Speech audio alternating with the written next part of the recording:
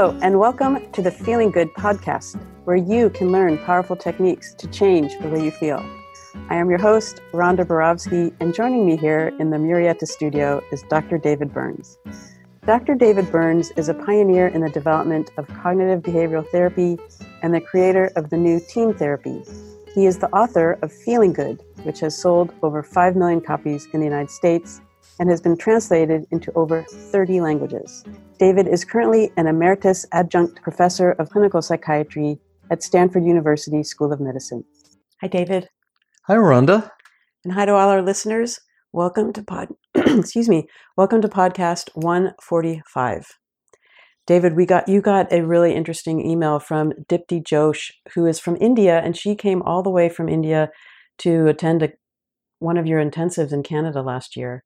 And she's really a cool person, and I'm hoping that she'll get her confidence up high enough to start the first Feeling Good Institute in India. She's a real smart lady and a really, really neat lady and would fit into that position really beautifully. That would be so exciting. Well, she asked you a really important question. She said, is it possible to have a podcast exclusively on paradoxical techniques? Here's what she said. I feel paradoxical techniques are very challenging and that a lot of skill is needed to use paradox effectively. Can you include, please, along with the explanations, the reasons why these tools are so effective? Well, that's a great question, and I'm going to approach it slightly differently, although we can certainly include some paradoxical techniques in this podcast, but it's probably 30 minutes wouldn't be enough to teach people how to use all of the paradoxical techniques. But I thought instead that team therapy is totally immersed in paradox. Every piece of team therapy, T equals testing, E equals empathy, A equals agenda setting or paradoxical agenda setting, and M equals methods. Paradox is woven into the core of each of those 4 steps, and I thought we could start out by explaining why those steps are paradoxical and what's paradoxical about them, and why each of those steps is so vitally important. Okay, well, David, T equals testing. Why and where is the paradox in testing? Isn't that pretty straightforward? Yeah, well, as you know, that we test patients at the start and end of every therapy session. How are you feeling at this moment? And then we also have asked the patients to rate us in the waiting room at the end of the session, rate us with extremely sensitive scales on empathy. How warm was David? How caring was David, or the therapist? How well he listened? Yeah, how well did he listen? Did he really understand how I feel inside? How trustworthy was he? And then how helpful was David in terms of actually helping me solve my problems in my marriage or my depression, my panic attacks, my OCD, whatever it is. Now, those questions are set up to where the highest response, they go from 0, not at all true, to 4, which is completely true. And if the patient scores you as very true, a 3 on each of the 5 items, say for empathy, you'll get a 15. Now a 20 is the lowest passing grade. If you get even a 19 on that scale, that's a failing grade, because it means in one of those 5 empathy areas, the patient is saying it wasn't really what I'm looking for. You were warm, David, but I didn't feel that real chemistry. Or you did a good job of listening, but you didn't really hear how I... There's something that you missed. Yeah, there's something you missed. You didn't really get how I felt inside. And so what we're really doing is hoping for failure. See, people say, why are you so perfectionistic, demanding a 20 on these scales? Isn't 19 good enough? That sounds pretty good. Yeah, no, a 19 is a failure, and we're anti-perfectionistic. So we're hoping for failure. That's what's paradoxical about that, because then this will allow us to have a conversation to deepen the relationship, to really hit the ball out of the park. And it's the same on the testing. Like, I'm going to find out how depressed the patient is right now at the start of the session, just before they come in, how depressed they are, how suicidal they are, how angry they are, how anxious they are, and how happy they are. And I'll see those scores, and then we'll have the session, and then they'll go and sit down in the waiting room and take the same scales again and see how much I've improved. Well, what most therapists are going to find out is that your patient didn't improve significantly during the session. And if you look at the scores over a period of time, you'll see that there's very little improvement or very slow improvement. And that's what you're hoping for. You see, you're hoping for technical failure as well as failure in empathy and helpfulness. You want to see that you didn't get the job done. Why would that be? Why would a team therapist be hoping to do a crappy job? Well, they're not hoping to do a crappy job, but they're hoping that when the patient tells them that they've done a crappy job after they've done it, that they can repair that and heal it and have a conversation that will bring them warmer and closer and to a deeper understanding of their patient situation. Yes, because your great home runs in therapy almost always result from the therapist's failure. So at the testing, we're allowing therapists to find out all the areas that you're testing. And I'll give you... You're not striving to fail, but you're acknowledging when you fail. Failure sometimes is this part of success. So when you fail, then you can work more towards success. It's kind of how I've done this podcast, since I feel like I've failed so often. But I often tell patients your worst therapeutic failure is your greatest success in disguise. In a way, I do kind of hope for failure, because that allows me then to make something magical happen with the patient. Mm-hmm. Like I treated a woman, just disguised her identity.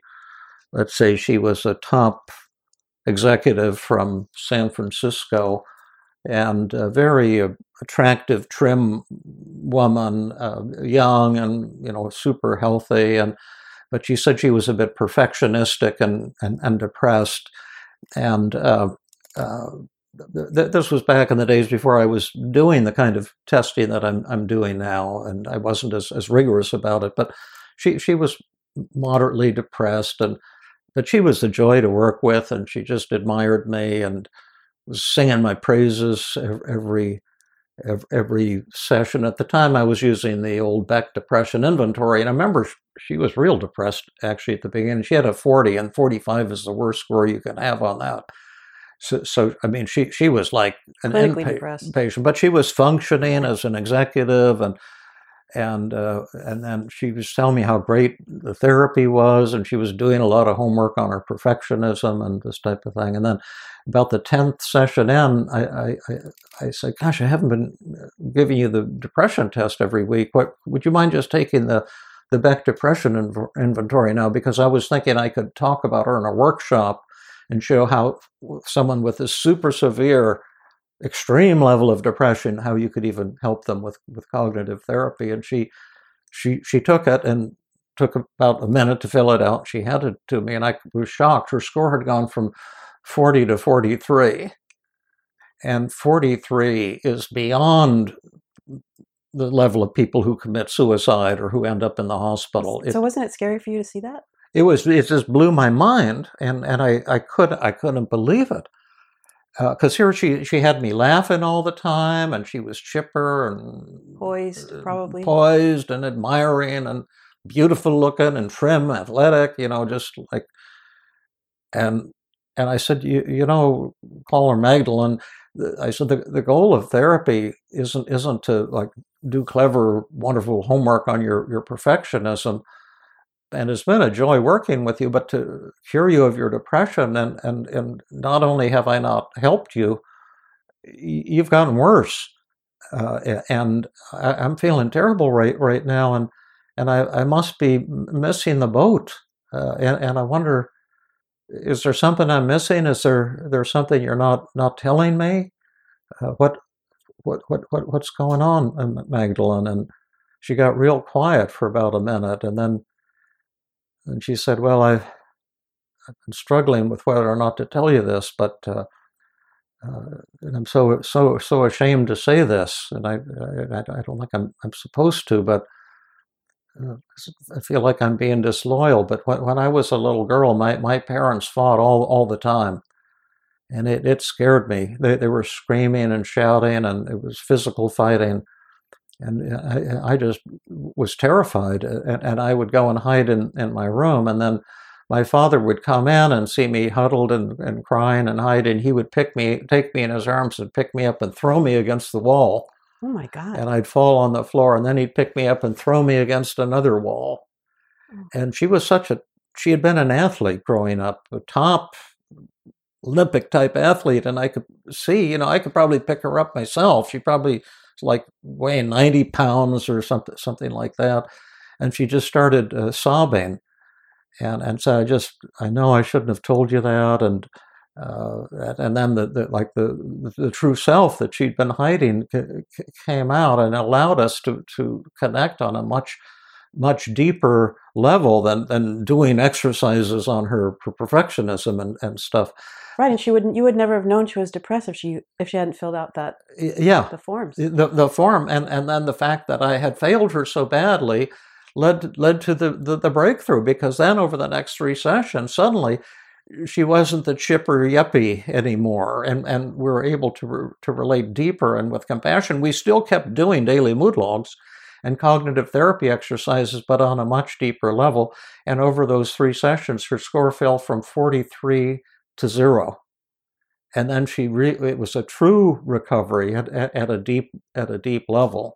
But if I hadn't had that failure, which was revealed through the testing, I would have completely missed the boat. Right, because you're yucking it up in the session, and she's looking happy and poised, so she wouldn't have ever. Yeah, and I was going to brag her about it in a workshop, and show. I only did the test to see how the scores had improved, so I could say, "See there, cognitive therapy works with someone very severe." Yep.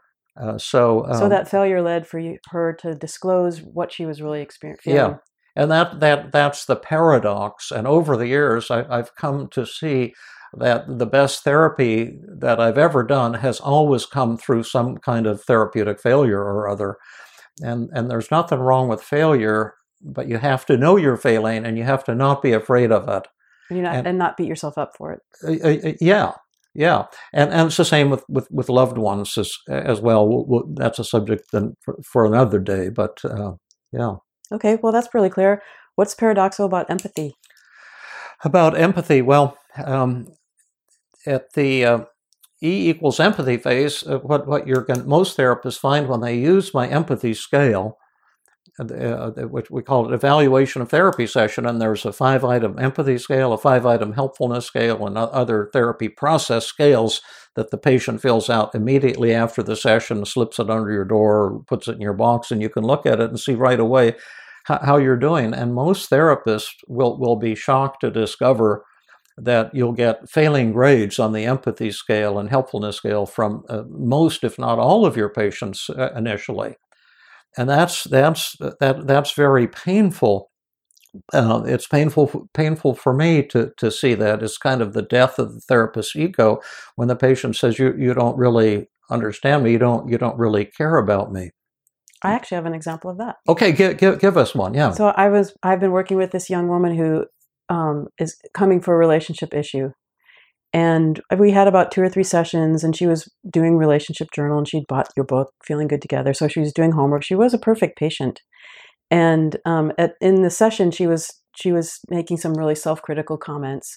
And I said, well, we could go 2 different directions. We could look at, your internal and do personal work and see what the thoughts and feelings are that you're having that are influencing your relationship. Or we could keep doing relationship journal and talk about 5 secrets and how you're relating to your partner. And she said, oh, I don't know. I can't decide. Both sound good. Why don't you decide? And instead of saying, no, this is your life, you choose. I said, I was feeling a little impatient. So I said, okay, well, let's do a daily mood log. And we'll go down that path. And in the midst of doing it, she was kind of wiggling, and she was like, this isn't working for me. I said, okay, well, let's just go back to the relationship journal. And I got a failed grade for empathy, and she said I wasn't listening, and that I was being really controlling. And so then that led, when she came back the next time and I asked her about it, and that led to a much more in-depth discussion about what it feels like to be controlled and her experience with that and childhood experiences of that. And so while it was a failure on my part, because I became really controlling and impatient, it led to a deeper understanding of her as an individual, as a person in her life. I love what you're saying. I've had that so many times too. And when I was a resident, you see, I was taught that when the patient criticizes you, that's called transference, which means they're seeing you as their parent, and they're distorting what's really going on. And so it's the patient's problem. It's a subtle way of blaming the patient. And what we're saying in team therapy is that when the patient criticizes you and gives you a failing grade of 19 or lower on the empathy scale, that's because you really are failing them in ultimate reality. It's not just their distortion, although there is distortion in what they're saying, but it's also absolute truth at the same time. And that if you'll acknowledge that, that will lead to a breakthrough in the therapy. That's what I mean. Your worst therapist failure, your worst failure is your greatest success in disguise, because like your patient there, this is probably the huge issue in her life. Right. And you fell right into the trap and started controlling her and being irritated with her, which was, oh, that's bad therapy. But that's actually highly desirable to screw up in that way if you let your ego die, because then you can say, wow, I'm the controlling mother now, or I'm the person who's been doing this. Who becomes impatient, irritable, and takes over your life. Yeah. And so let's slay that monster. Tell me how you're feeling. Tell me about how I failed you and what that's like. And then bingo, you suddenly hit a home run. Right. But it takes courage. And we have a new member in our Tuesday group who emailed me yesterday that he's dropping out of the group. Oh, I'm sorry. And I was pretty sure he would, because he's been kind of implying that he's an expert in empathy. And that's why I set up the exercise tonight. And then he just, where you're going to have to learn to respond to patient criticisms. You're going to have to use the empathy in your own work. And you're probably going to be shocked at the scores you get. And some therapists just they don't want that. I did a workshop in Canada years ago, and I was going to do on the 5 secrets of effective communication. And before the workshop, this woman approached me and said, "Oh, you probably have heard of me. I've published 5 books on empathy." And she kind of implied she was the world's top expert on empathic communication. And she said she was attending my workshop. And if I needed help in the workshop, she wanted to volunteer and demonstrate, to people how a pro does it. Yeah, that was kind. And I thought, oh boy, I think she's in for a bad ride today. And so I illustrated the 5 secrets, and then she jumped out. She wanted to be a volunteer for the demonstration. She wanted to be the therapist. And then one of the other participants volunteered to be the angry patient and criticized her, and then she was supposed to respond as best she could using the 5 secrets, and she was just terrible. She was very defensive and condescending and kind of arrogant and preachy. And then, this poor woman. And then, of course, everyone that group grades her, gave her a C or a D, or out of politeness, and it was just. That must have been so shocking for her. Incredibly shocking. And then she did the same thing to the people in the group. She started getting defensive and insisting she was an expert, and what she had modeled is really, really correct technique. And I think the experience was probably very, very painful and annoying for her. But she wasn't open, you see, to hearing that her skills, her interpersonal skills, were really extraordinarily bad.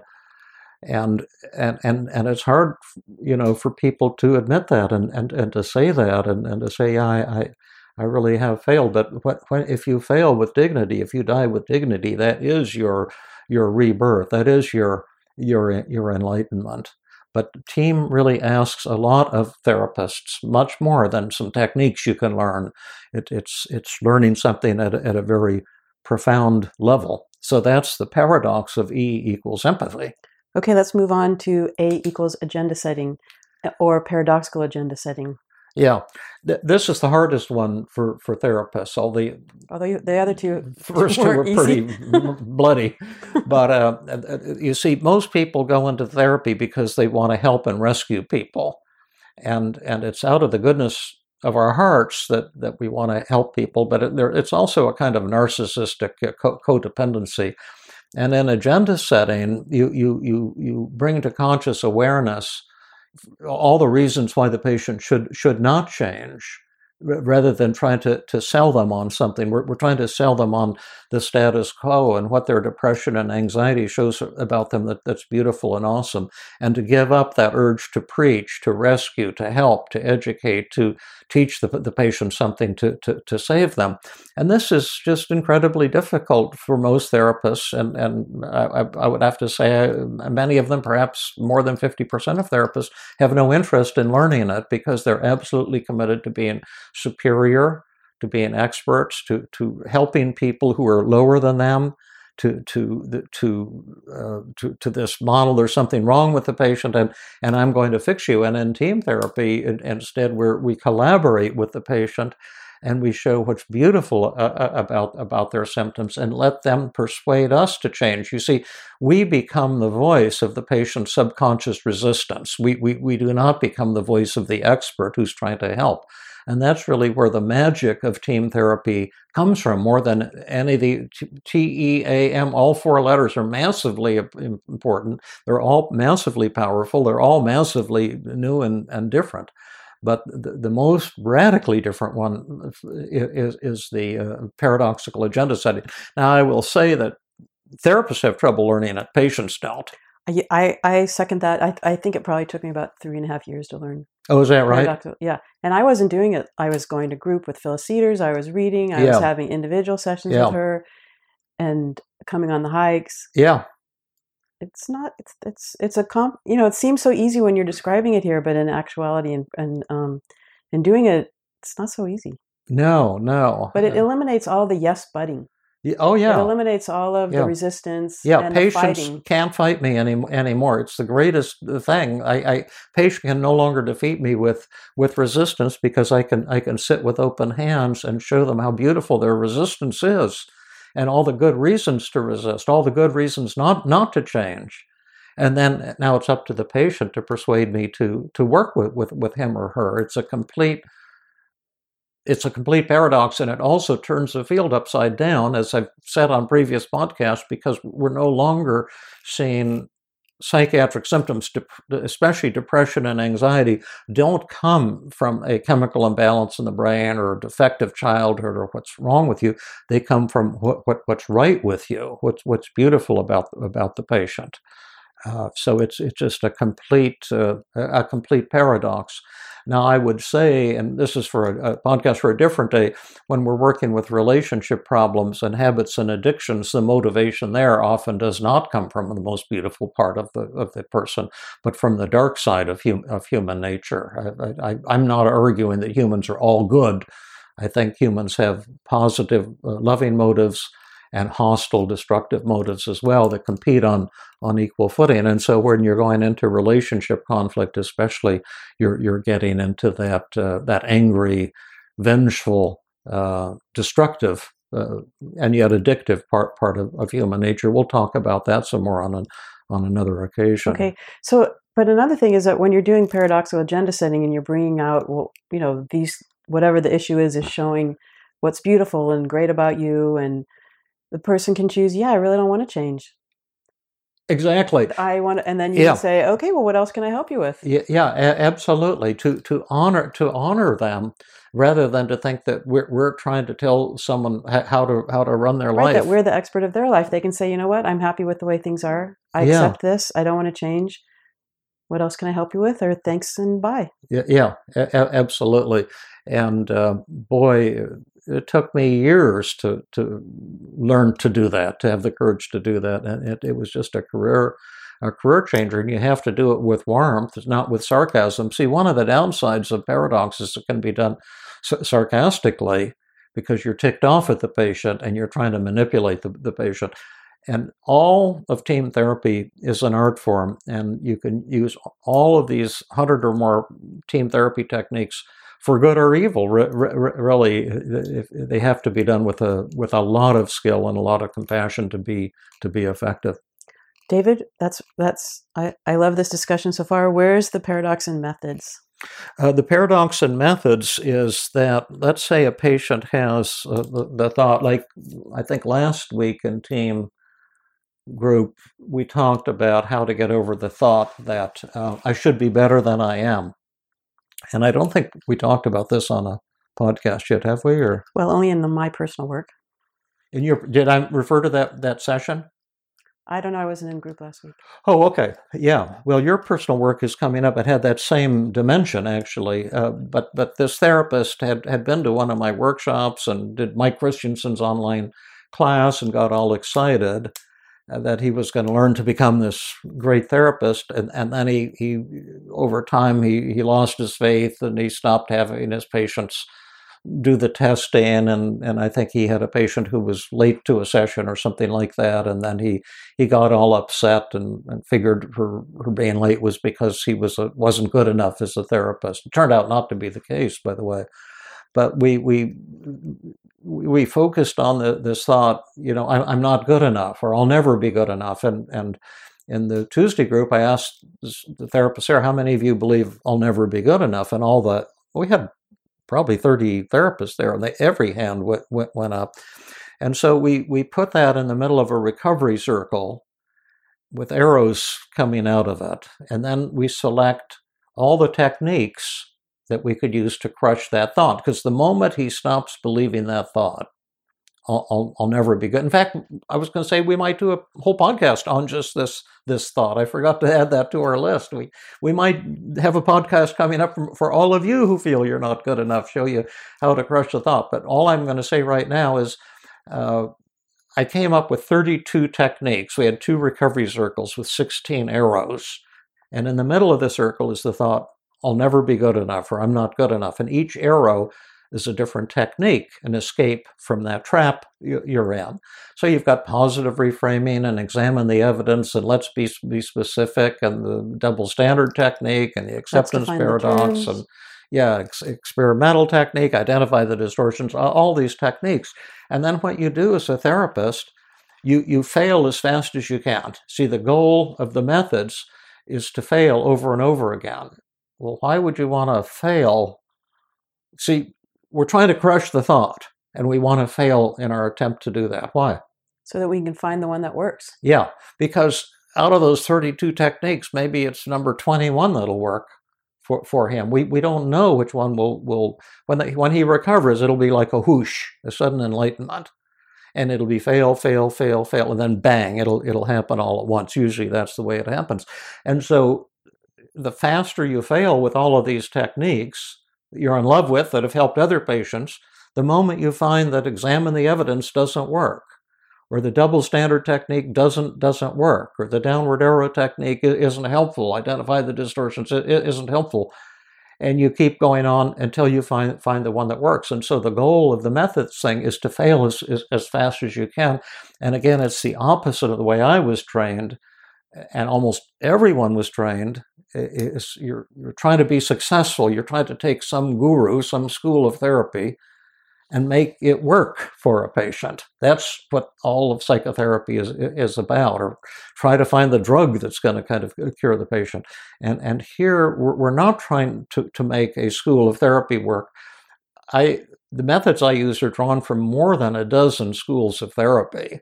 And I have no allegiance to any school of therapy. I love cognitive therapy. Sorry, I'm playing with my pen again.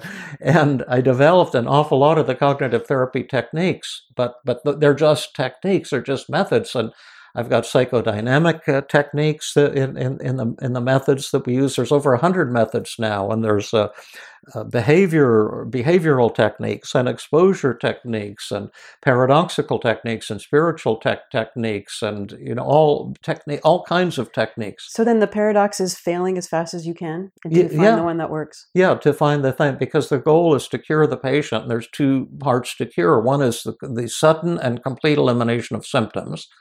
That's the feeling better. And then the second goal is relapse prevention training. That's where you prepare the patient. These thoughts and feelings will come back, but you don't need to worry about it, because here's what you can do to blast them when they try to sneak back. And that's how it works.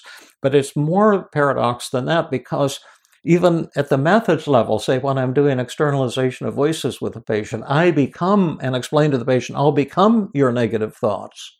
Do you see? And it's going to be your job to defeat me. Now I'll help and we'll do role reversals. But all these techniques, you're putting the patient in the role of the expert. and you, the therapist, are the one who's letting the patient solve the problem. Now it's collaborative and you're guiding them, but it's you're not in the role of the expert straightening the patient out, because that just pushes people into a state of resistance. So for example, if we were doing externalization of voices, what is your name? Rhonda. And what is my name? Rhonda. And then you'll hear us doing this, the work with Rhonda, but then I would say, Rhonda, you're not good enough, and I'm the negative Rhonda, and then you would say, well, there are a lot of areas in my life where I'm not good enough, but basically I'm pretty good in most things, and I'm happy with who I am. Great. Now, who won that exchange? I won. Big or small? Kind of just big. Okay. Well, then you have to listen to the personal work with Rhonda to hear the huge, and that's coming up shortly. So we'll let you let you ponder the fantastic solution, and you'll hear it shortly. So, did that answer Dipti's question? Well, we'll wait to hear. I think you did a really interesting job explaining paradox throughout as you described, woven throughout the team model. Yeah. And that was really interesting. But two quick things about it. One, these aren't gimmicks that you can use. This requires a transformation of the therapist, before you can transform your patients. The therapist has to be healed in this way first. And secondly, when you're using these techniques, they have to be done with a high level of skill and compassion. There are schools of therapy that use paradox in a kind of sarcastic, manipulative way, so really kind of making a fool of the patient. And that appeals to narcissistic therapists, I believe, who are all impressed with themselves. And I think there are many like that. But real paradox is really an expression of humility and respect for what's really going on inside of the patient, because there is a strong voice inside of the patient that does not want to change. It's in all of us, and that has really good reasons not to change. Yeah, and we're just honoring that. Yeah, that sounds so respectful, actually. Okay, David, shall we stop now? Well, I hate to. We're having fun, but yes, I think this was short and sweet. How many minutes did we do? That was 31 minutes. Tell us about the upcoming intensives. Okay, well, there's going to be 3 intensives this summer and fall. One in Calgary in the middle of July, one in South San Francisco at the end of July and the beginning of August, and then I'm going to do a 4-day intensive for the first time in Atlanta, Georgia, and you were saying you knew the date? November 3rd and 4th. It's around November 3rd. Yeah, it's 4 days around November. Yeah. Probably it's a Monday through Thursday. And so if you're interested in some real big doses of Davidism and team therapy, that's really the way to do it. The intensives are just great. We do live work. We do personal healing for many of the people who come. You're going to practice all of these techniques and really emerge from an intensive with 2 things. Number 1 is dramatically improved therapy skills. And number 2, instead of being burned out and overwhelmed, you'll be refueled and leave with a sense of joy, excitement about your work, and really feeling close to your colleagues as well. So the intensives are always great. And as I put in some of my blurbs that I sent out, if you can join us this year, they'll be even better. Great. Awesome. Thank you so much for listening, everyone. Thank you. This has been another episode of the Feeling Good podcast. For more information, visit Dr. Burns' website at feelinggood.com, where you will find the show notes for this episode under the podcast page. You will also find archives of previous episodes and many resources for therapists and non-therapists. We welcome your comments and questions. If you want to support the show, please share the podcast with people who might benefit from it. You could also go to iTunes and leave a 5-star rating. The theme music is Gypsy Jazz in Paris, 1935, composed and performed by Brett Van Donsel. I am your host, Rhonda Borowski. We hope you enjoyed this episode. I invite you to join us next time for another episode of the Feeling Good podcast.